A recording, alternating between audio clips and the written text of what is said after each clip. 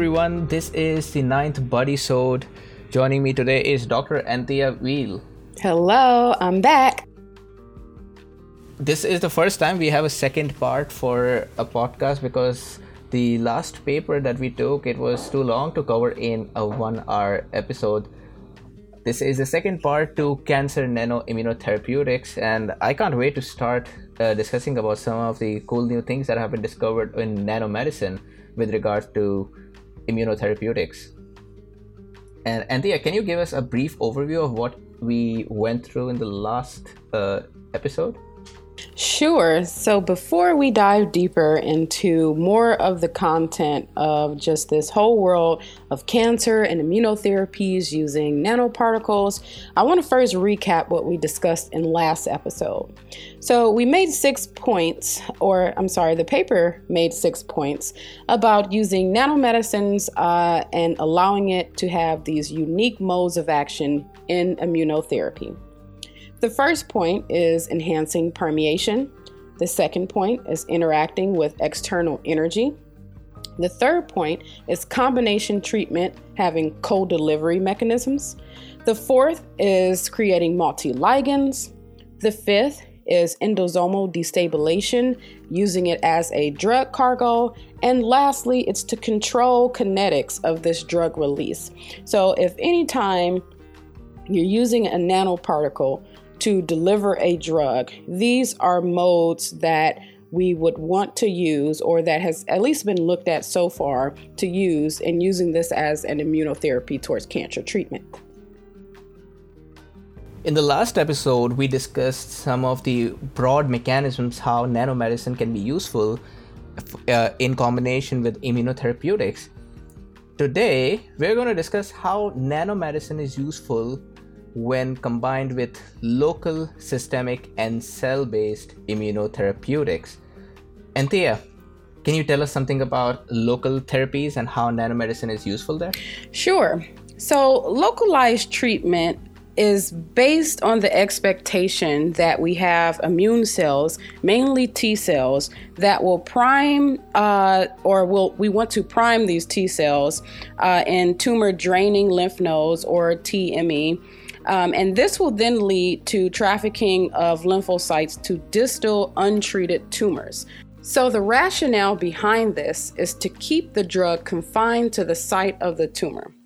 The tumor will have some draining lymph nodes near, and it's where the tumor antigens will then reach and then specifically activate anti-tumor immune cells, right? So that's the goal. So the local immunotherapy oftentimes focuses on engaging these tumor-specific immune cells and the draining lymph nodes. Yeah, that's right. And so just to mention, the local therapy is often given for those tumors that are either easily visible, like melanomas, or that don't spread as much and they're easy to target, like locally. For example, bladder cancer as well. Some therapeutics that are FDA approved for the treatment are BCG, so the BCG vaccine itself. Reminds me something of colitoxins. Yeah, I was thinking that as well. So BCG vaccine is approved for bladder cancer, and the HSV, I think it's herpes simplex virus type 1, for the treatment of melanoma, because melanomas are very easily visible on the skin. Yep. So these are perfect for local therapies. Yep. And just remember, too, that the BCG vaccine, not vaccination, but it is used as a vaccination. But in the case of an immunotherapeutic, it's actually a live attenuated vaccine for TB. That's right. Yeah. Some of the ways that you're going to use this nanoparticles is either you want to have the therapeutic delivered to the tumor site itself, or you can have it delivered to the nearby draining lymph node, so that the T cells, let's say the T cells there, which are already specific towards the tumor, can be engaged. Just like what you said now. One of the examples given here is that conventional free drugs, even if given locally, they can dissolve into the interstitial fluid and disperse throughout the body, right? But the nanoparticles, they are often trapped in the collagen-rich extracellular matrix. So that's also a very useful thing, right? Because these are big, so they don't diffuse as much as these small molecule inhibitors that we typically use the word drugs for. Correct. And just to backtrack on a brief conversation we had last episode, we also talked about a scientist at PNNL Lab, Novella Bridges, who is using this type of gel matrix to create a localized therapeutic, causing radiation and things like that to actually target the tumor cells. So very broad range of ways to fight off these big old masses, right, in a local manner. Overgrown cells. And coming back to what I was talking about, in the last episode, we talked about this enhanced permeation and retention effect, where we saw that these nanoparticles can stay in the blood and they only leave vasculature that is not normal, which appears to be in tumors. For local therapy, I think it's very similar to enhanced permeation effect again, as these particles are so big, they get stuck in these extracellular matrices and they help in staying where you inject them. One of the examples is the nanoparticle encapsulating anti-CD47 antibody suspended in fibrin gel matrix to promote retention on a tumor side. So this allows for sustained release of these anti-CD47 antibodies that are trapped inside this nanoparticle. And as we said, these nanoparticles are stuck in the extracellular matrix. They won't be leaving anywhere else. The drug keeps getting out of these nanoparticles in the same site. In this case, CD47, which is a do not eat me signal. I should give some background about CD47, right? A lot of cells, actually, I think most of the cells in our body, they express CD47, which keeps them from getting eaten by our macrophages. However, the tumor cells also display these, and that's one way how the macrophages are not eating them. When we block this signal through an anti-CD47 antibody, this allows the macrophages to devour these tumor cells, and in turn these macrophages can present the tumor antigens to other T cells. So in addition to that, one way to think about it is, this whole saying of, are you a friend or are you a foe, right? And if you're a foe, that means we need to get rid of you. You're not acting right. You're foreign, or you're acting out of control, and we need to get rid of you. So the CD47 transmembrane integrin is actually saying, I'm a friend, you can leave me alone. Really smart thing, right? Yeah. And now another problem arises when tumors secrete anti-inflammatory cytokines to suppress the draining lymph node responses. That's what normally happens, right? Because the lymph nodes are always there and the T cells are always there, but the tumors are doing something to prevent these responses. Oftentimes, regulatory T cells are also recruited to the tumor sites, and these regulatory T cells do all sorts of things to provide this shield to the tumors from the immune system. And I know that we have never discussed regulatory T cells on this podcast, so it would be very important to give a brief overview. We are completely dependent on regulatory T cells for our survival. Yeah.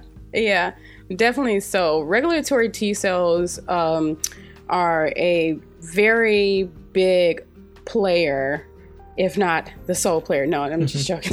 It's the star player. It's the LeBron James of the defense against having autoimmune diseases, as well as even in cancer environments, right? Like when you think about it, it's like, I feel like in cancers they're more of villains, because you don't want them to be there at some times. Right. But yeah, eventually regulatory T cells, they're the reason why we don't have immune responses against the gut flora that inhabit our intestines, and also why we don't respond against every food item that we eat. Right. Yeah. But when you also think about it too, with regulatory T cells, the role is to suppress inflammatory responses, right? Inflammation is a good thing. Too much inflammation, not so much of a good thing. So you need something to come in and regulate those hyper responses to shut off the signal. So regulatory T cells are the or formerly known as suppressor T cells will come in. But when you think about it in a cancerous environment, because that works perfectly to our understanding with autoimmune diseases. But even if you think about in the cancerous environment, in some situations where you are expressing heightened cytokine responses, even if it's anti-inflammatory responses, you still need some regulatory roles in suppressing those responses as well, too. So regulatory T cells, they're very useful in most of the places, but in this case, cancers are exploiting them to help them keep the immune response away. In this example given in the text, they mention another strategy to deliver immunostimulatory compounds to the draining lymph nodes directly. These draining lymph nodes have tumor-specific T cells already, but all they need is stimulation. And nanoparticles between 5 to 50 nanometers that are too big to enter the blood capillaries often end up in these lymph nodes. And you can have a lot of agonists inside these nanoparticles, for example, TLR agonists, or even cytokines, I believe, that will just activate the T cells. So in that case, they could somewhat overpower the effects of the regulatory T cells. At the same time, I will just brush through this topic. I won't say too much, but there is evidence that too much inflammation actually causes regulatory T cells to change their phenotype. Yeah. When you have too much inflammation, the regulatory T cells can become effector T cells. So that could be one way how you are promoting T cell expansion while getting rid of the regulatory part by delivering these stimulants directly to the lymph nodes. And what a better way than nanoparticles that just stay there. So Jatin, let's pose a question to our listeners. The thought just came in my head, right? When we're talking about autoimmune environments versus cancerous environments. So one has more of a hyper-inflammatory response. The other has more of a hypo-inflammatory response. What do you think would happen if we take the regulatory T cells in maybe a cancerous environment of the same type of disease, let's say a skin cancer versus a autoimmune skin disease? We take the regulatory T cells out of a cancerous environment and put it into an autoimmune skin disease, right? So what do you think would be the interactions amongst the immune environment if we actually reverse the two, right? We give one hypo-inflammatory regulated T cells and we give the other hyper-regulatory or hyper-inflammatory regulation. I wonder how the two would mesh. And of course, let's put out the disclaimer. We're beyond the MHC compatibility. We're beyond things like that. We're just thinking on an immune level here. Yeah, that's a good question. You could have that. They'll at least tell you if regulatory T cells if they are setting the rules or if they are just being governed by other factors around them. I have some ideas myself, but we'll keep that to the next regulatory T cell paper. Yeah, let's have a regulatory T cell discussion. I'm actually very excited about that. That's what I'm writing my qualifier exams for. So been reading a lot about them. Anyway, let's dive into the next part. We just discussed about how these nanoparticles are useful for enhancing local therapeutics. Then we should also talk about how they're useful in enhancing systemic delivery of these particles. So one big challenge with systemic immunotherapeutic agents, particularly those that provide co-stimulatory signals, is that non-specific augmentation in immune responses in places where there is like maybe fine balance maintenance, like the gut, for instance. We need to show how the nanoparticles are useful in systemic delivery because it's not just localized. It can affect both healthy, non-healthy tissues or areas that may not even need treatment regulation. That's right. And the difference in systemic and local is in local, you know where the tumor is, you're going to inject your therapeutic right there.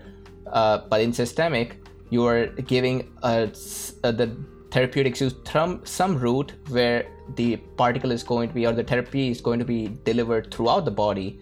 And in such a case, you need to make sure there is no bystander effect.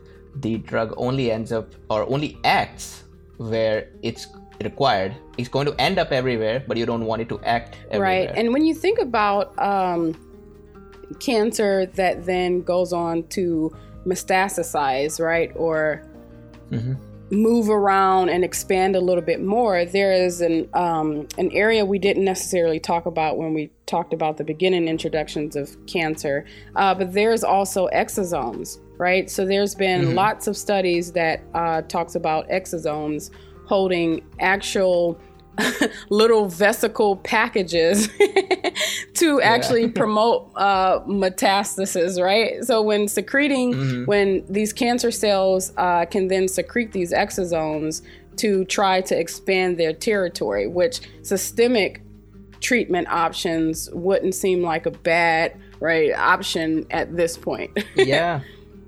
When you know your tumor cells could be anywhere, you need systemic therapeutics. And this also reminds me of a very interesting hypothesis I read I think last year. It's called the soil and seed hypothesis. Do you know about this? No. It's pretty interesting. It says that the cancer cell actually prepares the soil where it's supposed to metastasize, the soil being the microenvironment, before it actually sends out a seed, which is going to be its cells that are metastasized. So it turns out that wherever the cancer cell is going to metastasize, it already somehow prepares a niche over there before it sets out to go there. Oh, wow. So it's pretty crazy. And just what you were talking about, exosomes, maybe exosomes could be one of those mediators that help in preparing this niche for this cancer cell to arrive and be comfortable. Such an intricate detection, though, if we are able to utilize nanomaterial to do a very microscopic surveillance in the body, like even in healthy patients, to maybe create a surveillance that, well, we would have to know the markers at this point, right? And it's so many different variances, especially different cancer types that we would need to know, but that would be really cool. That will be. So Anthea, can you tell us something about the how nanoparticles are useful for systemic deliveries? Yes, I can. Again, these particles are about 10 to 100 nanometers in the bloodstream. They are too large to escape the blood vesicles and enter into healthy tissues. But these tumors have dysfunctional vascular so that the nanoparticles can preferably enter these tissues. And that's the, again, enhanced permeation retention effect that we have been bringing up in every single topic lately. Right? Yeah. So the EPR, enhanced permeation and retention effect, is very useful for systemic deliveries to make sure these particles only enter those places where the vasculature is disturbed.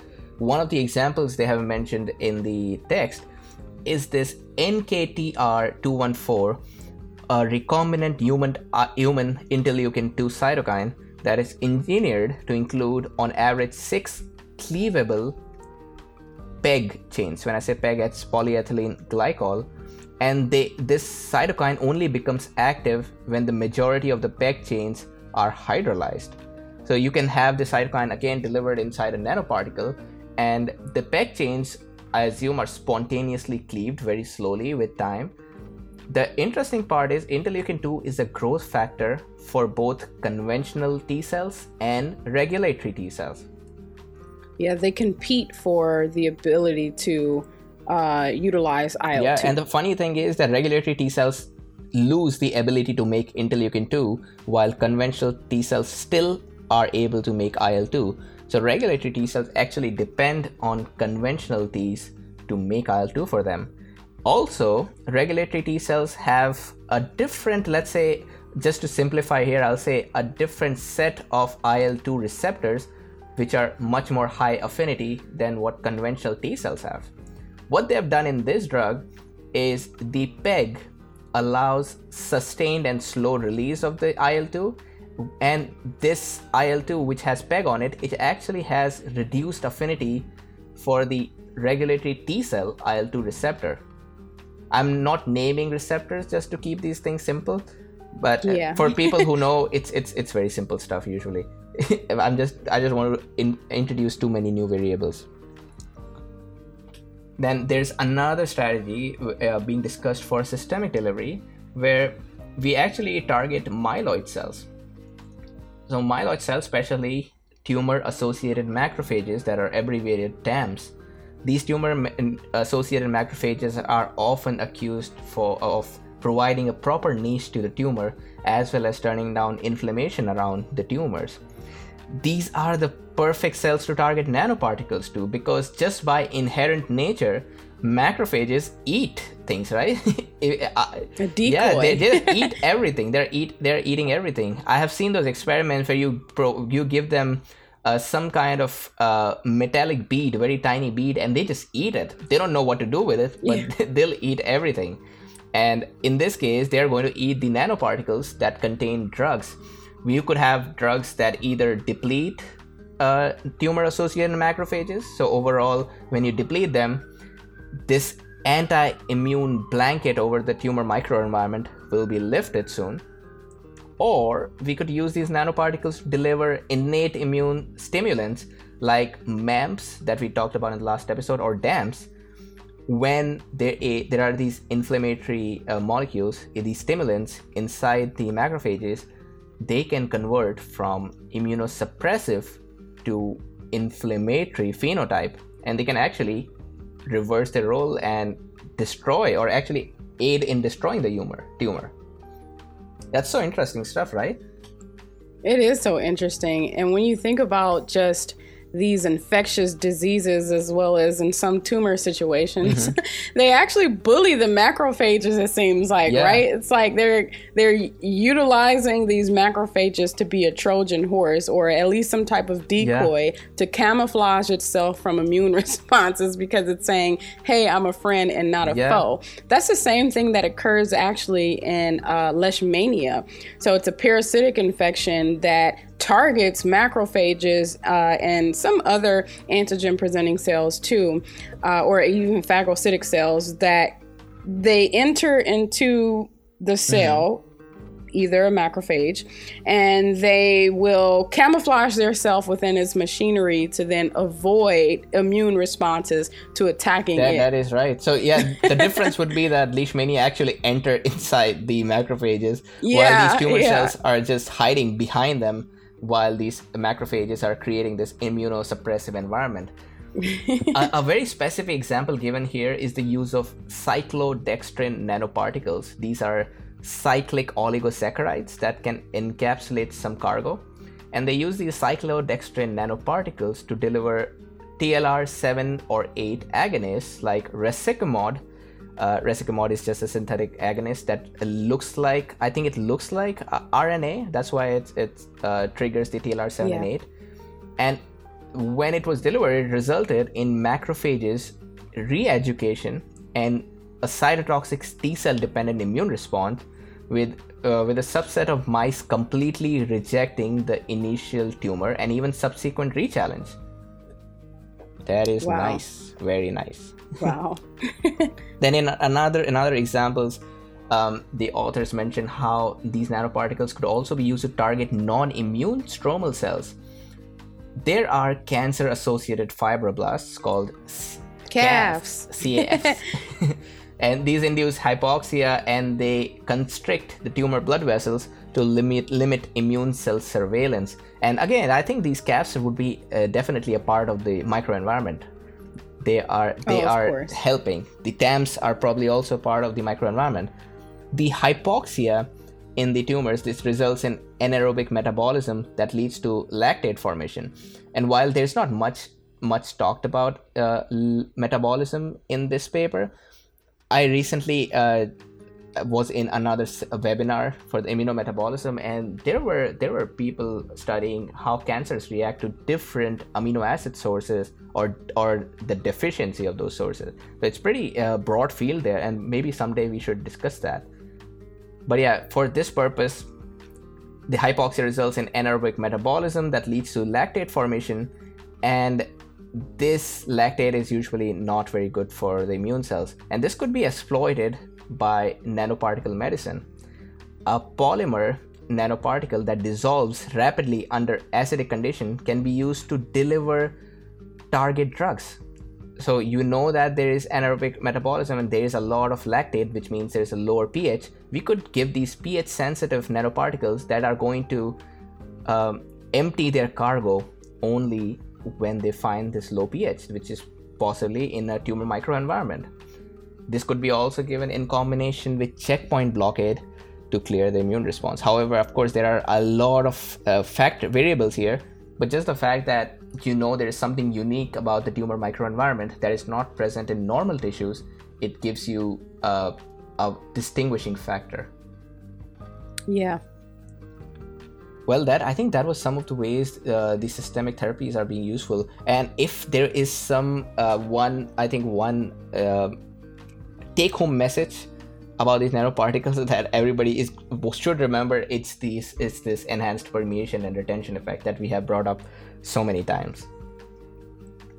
And with that, I think we are ready for the next one, which is cellular immunotherapy, the cool stuff. The cool stuff.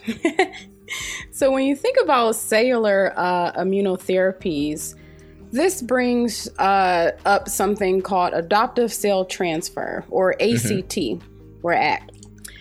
In this technique, immune cells from a donor are taken and reintroduced into the recipient. So since there is a lot of tissue with rejection of these cells, the safest way for adoptive transfers is either syngeneic or autologous, is it? Yeah, actually, syngeneic would be from a twin donor to a twin recipient, right? Yeah, but right. That's very rare. How many people have twins? So I guess the most feasible one would be autologous, where you have your patient's own cells taken, re-engineered, and put back in the body. Yep.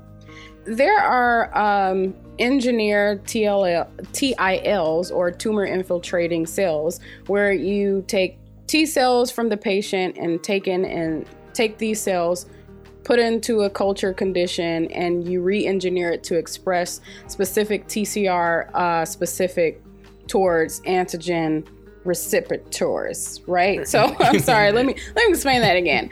So when you think about it, you can actually take out a person's T cells, re-engineer it to add in specific T cell antigens, or antigens of your choice, which could be these cancerous cells. And then you can grow millions of them on a microenvironment and then replace them back into the patient to kill these cancerous cells. These cells are actually called CAR T cells. The interesting thing about these CAR T cells is that they have a very unique kind of receptor. The extracellular domain is derived from a B cell receptor that directly recognizes the antigen, while the intracellular domain is similar to that of a T cell receptor. Anthea, can you give us an example of an approved CAR T therapy? Is there any?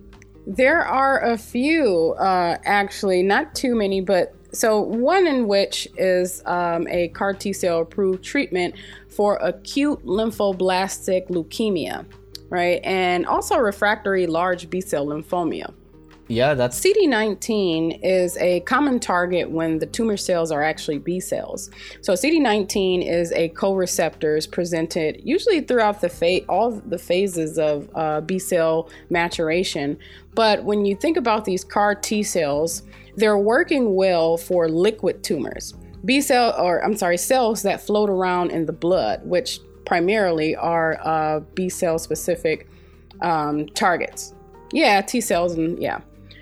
However, they're not as successful for solid tumors like common epithelial cancers. But how are nanoparticles useful in CAR T therapy? Nanoparticles can be useful in CAR T cell therapy, one in which is cytokine released. Would you like to talk more about how? Yeah. So these polymer nanoparticles, they're loaded with activating cytokines that can be linked to the engineered CAR T cells. And these nanoparticles can then slowly release their cargo on release under particular conditions. So this goes very well with the systemic delivery approach that we just talked about. The CAR T cells are going to be circulating around the body. However, the nanoparticles, they will accumulate in the tumor.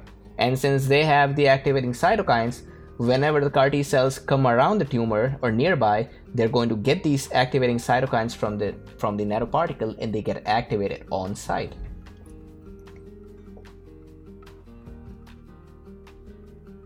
Then there is another one where we use dendritic cells. The nanoparticles can carry the tumor peptides towards the dendritic cells in the nearby lymph node, where the dendritic cells can provide co-stimulation as well as direct peptide to the CAR T cells for activation or even reactivation. So when you think about activation too, these nanoparticles can also carry immunogenic antigens like the PAMPs we talked about or the DAMPs for activation of these myeloid cells in the lymph nodes. Yeah. So these are very repeating themes, right? Yeah. But they have so many different roles, and they're useful in different ways, even though the stuff is the same. It's like making a tortilla. You can make it in so many ways, but the base thing is you need wheat flour. Yeah. And in the end, you can also use these nanoparticles for gene delivery. And this is actually very interesting stuff. This is some futuristic thing that you can do with these. Right now, CAR T cells, the only way chimeric antigen receptor T cells are made is you need to isolate them from the patient, re-engineer them in the lab, and put them back in. The whole process takes a lot of money. That's why this therapy costs about hundreds of thousands of dollars. That's not... I don't think my insurance is covering that. No. Or both of our combined. No. Yeah. So in with nanoparticles, what we can do is we can have genes, trans genes delivered directly to the T cells that express the right proteins on their surface, and we can in vivo induce CAR T cells that is right inside the body. That would save so much money, much time. You could also use viruses for this. The problem is viruses, they can only carry limited payload of genes. Then viruses are themselves immunogenic, and viruses require large-scale GMP production facilities. GMP is good manufacturing practices, and these are very costly facilities for production of viruses. However, for nanoparticles, these are super simple to make. I bet if any undergraduate students are listening to this podcast, they could open any protocol paper where nanoparticle synthesis is shown, and they could definitely make that in the lab they're working in right now, because you don't need very fancy stuff to make nanoparticles. Even though they have very good purpose, but they don't cost a lot to make. Right. And when you think about the wave that we're moving into modern medicine, we're going into a phase where we're trying to actually do more personalized medicine. So to actually utilize these nanoparticles for your own CAR T cells is a way of personalized medicine. That is. Also, right, viruses, there is a stigma around viruses. After what happened with the gene therapy trial, the failed gene therapy trial in the early 2000s, viruses, they'll always be not trusted by the community, but nanoparticles, well, I think they'll have a better acceptance in the society.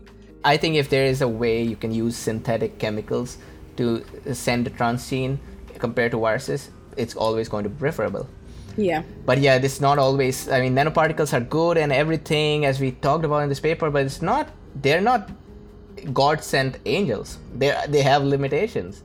They do have limitations. One of the issues is nanoparticles are larger than small drugs, and this is I'm going back to one of the advantages that we showed, which is also its disadvantages. We showed that tumor-associated macrophages, being macrophages, they eat nanoparticles, right? Well, that's the problem. They eat nanoparticles. So you could be giving it the nanoparticle for whatever purpose, and myeloid cells, they can readily ingest these nanoparticles just because they're bigger in size. And they could, even when it's not when you're not expecting them to. That's an issue. Another problem with gene delivery, so we just said that they are great for transfection, much better than viruses because of safety and stuff. Well, there's a problem. Viruses are natural parasites. They are built to get inside the cells and get their DNA replicating. But nanoparticles, they're not as good as viruses. So the transfection efficiency is very low when you compare it to viruses. So you would have to give a lot of nanoparticles to get a few cells transfected. Yeah, but when we talked about earlier, if you add that with other co-therapies, it could still definitely be a very useful tool to mitigate just this enlargement of any tumor or cancerous cells. Yeah, it's complementary. That is true. Overall, I think that is the broad theme that this paper discussed. But before we end it, I would like to briefly summarize some of the themes so that our audience can take back home and actually discuss with some of their friends. Because I know I would definitely like to discuss things like these with few enthusiastic friends that I've got that actually give a damn about science. But yeah, if anybody out there, let me just repeat a few things. And Anthea, if you want to add, feel free to do it. The first thing that you should remember about these particles is the enhanced permeation and retention effect. That's how they reach tumor sites specifically. Then they can also get stuck in the extracellular matrix, better for local deliveries. You can deliver immune stimulants. You can deliver tumor peptides, or you can just deliver chemotherapeutics to directly kill the tumors. With that, you can target these nanoparticles to either immune cells like T cells. When I say that, I mean lymphocytes. You can target them to myeloid cells, or you can target them directly to the tumors. Also to the tumor microenvironment. And these are some of the recurring themes we have seen in this paper. If I have missed anything, Anthea? No, I think that's a really good cap of everything. I think one of the most important take-homes is that modern medicine is moving into an area where we need interdisciplinary information, right? So we have immunology, we also have biomedical engineering, we also have cancer, right? Experts, genetics, even too. So chemistry, surface chemistry, but I think just that if there's one thing to take home outside of the content of the paper is that interdisciplinary sciences is a much needed conversation that needs to be had to create unique, awesome, wonderful things like CAR T-cell nanoparticle engineered immunotherapies for cancer. Yeah, that is true. You need, I feel there should be a very good scientific community where these things thrive, where you have great discussions going on. You got people who are genuinely enthusiastic about science, and only then you can have these true innovations come up. I agree. I think that's a great way to end this episode. Thanks a lot, Anthea, for joining me. This was a great conversation. It was the first cancer immunology paper that we have discussed. And to everybody listening to this, thanks guys for being here. We'll see you in the next episode. Do make sure to check out the Facebook page, and very soon we're going to start bringing in guests for our discussions. Cool. I look forward to it. See you guys. Bye-bye. Bye.